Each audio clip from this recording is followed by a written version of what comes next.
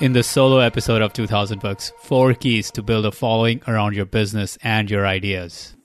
Well, hello, my ambitious friends, and welcome to 2000 Books, where we bring you the most important actionable ideas from the world's greatest books for ambitious entrepreneurs every single week. And I'm your host and former computer engineer turned entrepreneur, Manny Vaya. So these days, people often ask me, Manny, you've read over 1,000 books now. What is it? What is that one most important success lesson you've learned from all these books? What separates the successful from everyone else? So I decided to create a free video course to show you exactly what that number one ingredient of success is and how anyone can develop it. You can get it for free at 2000books.com/success. That's 2000books.com/success. Seth Godin is a New York Times bestselling author and the marketing guru of this generation. In this episode, I'll be summarizing the key ideas from his New York Times bestselling book, Tribes, which is all about building a powerful following around your business and your ideas. So here we go. Tribes by Seth Godin. Now, really important book for anyone who's starting. When you're starting a business, when you're starting a movement, when you're starting something new, when you are an early stage entrepreneur and you're trying to get the footing in your business, it's really important to understand the concept of tribes, the idea that there are people who we need on our side. There are people we need to enroll in our movement, and these people will in turn enroll other people and make the movement gain momentum.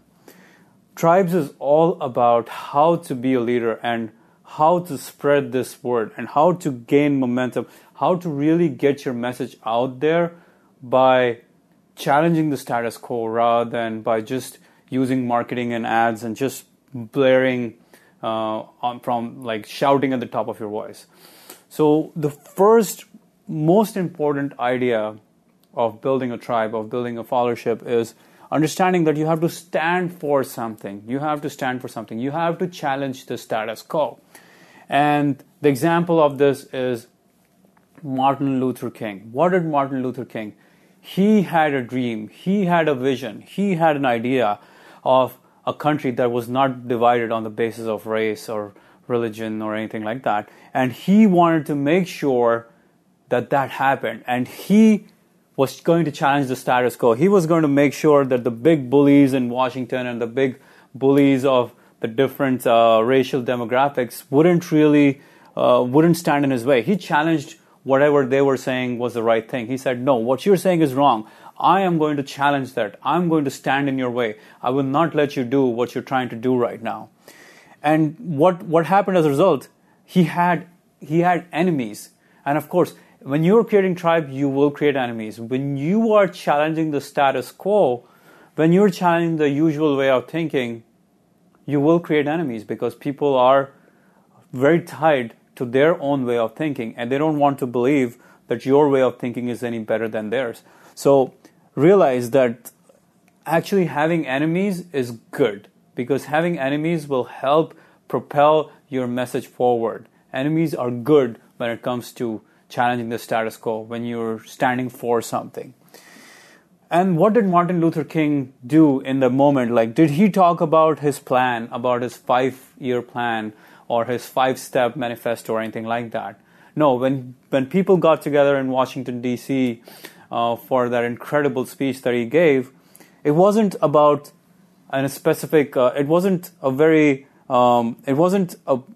logical step-by-step process as to how we need to rid America of the racial divide. No, it was emotionally intense. It was charged. It was all about the inequality that existed in the country at the time and what needs to be changed. And the fact that he has a dream, that he wants all of us to stand together. He wants everyone to be able to look each other in the eye and know that we're equals. And that was emotionally intense, emotionally charged message. He didn't just give some simple truths or facts. He was all about emotions. He was not about logic. And what he did in the process was he inspired the country. He inspired a movement. He made us all believers. He made us all believe that it's possible, that we're going to go after it. We're going to make it happen. and let's join his tribe, let's join this movement, because we're all going to stand for something. And nobody was really doing it for Martin Luther King per se. They were all doing it for the sake of the movement. They were all doing it for the sake of what was wrong and what needs to be right. They were all doing it to challenge the status quo. They were all there to overcome, as they say, we shall overcome. Right? Next big idea.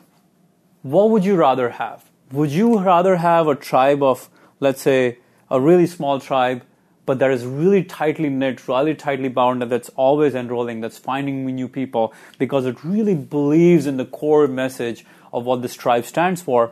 Or would you rather have a diffused tribe, a really large diffused tribe, but that doesn't really believe in you as a leader, doesn't really have a direction, or it's not knit together. Now, what do you need to do in order to make sure that your tribe is tightly knit? It is not diffused, it is not scattered, it is not something that doesn't really believe in the message that you're trying to portray, or the message that you're trying to put out there. So one of the most important things you want to do is you can't water down your message. You can't dilute your message. You have to stand for your message. That's when you get the true believers. That's when you get the believers who will stand tall with you and fight with you. They're not fighting for you, but they're fighting with you for this movement. And that is the understanding we have to have. And if you're trying to please everyone, if Martin Luther King had tried to say, okay, let me just please the whole country while I give this message, it would not have been possible. No, he had a very small group, a very small tribe that showed up that day. That showed up and said, no, we believe in this message. We're going to do whatever it takes to make this message move forward. And he was not trying to please everyone. He did not try to please the people in Washington. He did not try to please the people, please the different political parties. That was not his agenda. He was not trying to gain momentum that way. He said, no, we're going to stand for this message, and we're going to deliver what we think is really important, what we think is essential to human equality. And what you don't want to do with your message is become a generality, as if it's the same message as everyone else. It's a wanting generality. No, you want to be very specific. You want to be very precise as to what you're going to attack, what you're going to go after. Now, another really important idea is the idea of leadership. Somehow we have this notion in this world today that leaders are born, that leaders have this innate abilities, and that there are only certain people who are leaders and there are certain people who are followers. But that's not the truth. The truth is leaders are the ones who start the process, who say, let's go, let's charge, let's go for this war.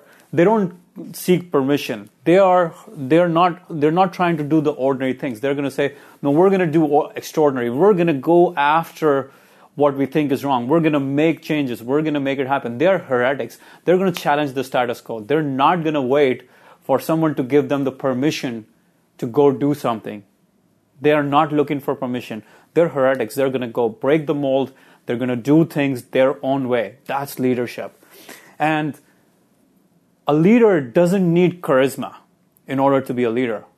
But once you become a leader, as you become a leader, you get charisma.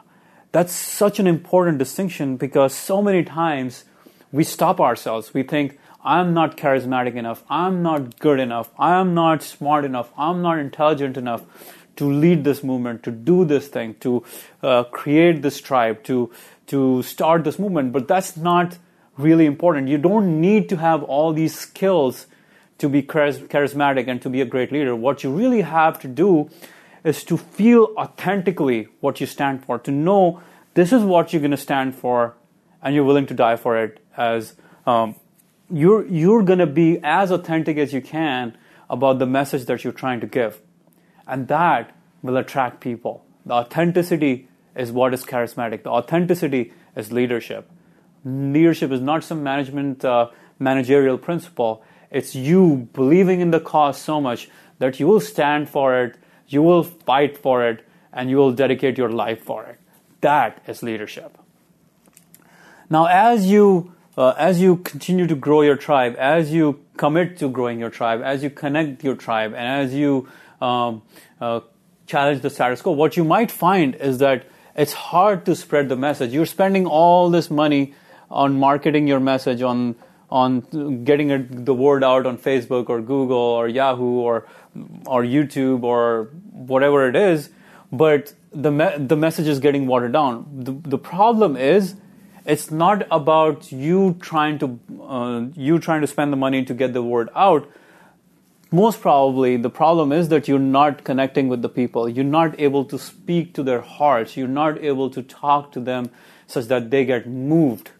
Because when people are moved, they will spread the word for you. When people believe in your idea, when people believe in what you're trying to do, they will spread the word for you. They don't need the monetary spend or ads or anything like that to feel the conviction of the message.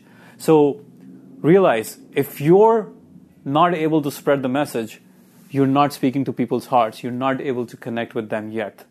So find a way to connect to people.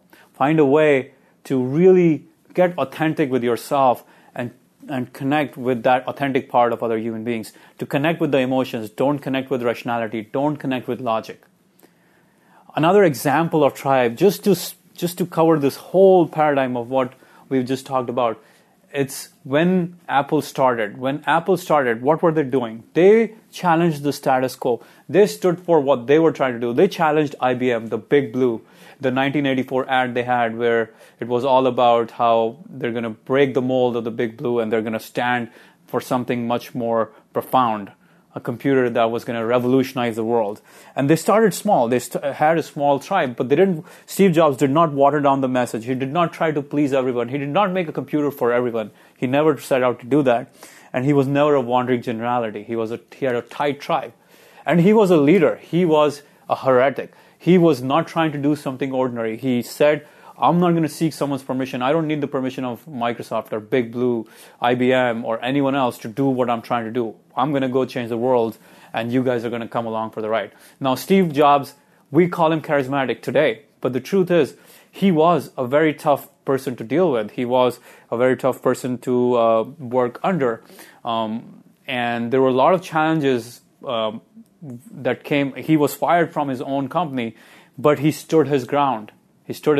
So you can wonder whether he was charismatic in the traditional sense of the way, or he was charismatic because he was a leader, and hence he got the charisma. And the message for Apple spread because they were talking to the heart about creating beautiful things, about creating simple machines that really help you. They were not trying to just spend the money and try to convince you to buy, which IBM was doing at the time. So there you have it, Tribes by Seth Godin. Great book. If you want to get your message out, if you are a starting entrepreneur, or if you are an established entrepreneur but you're struggling to figure out why your message is not getting the footing, why you're not able to move the message forward, definitely check out this resource. So as more and more people find out about what I do, the question I invariably get asked is, Manny, you've read over 1,000 books now. What is the most important success lesson you've learned from all these books? What is it that separates the winners, the successful, from everyone else?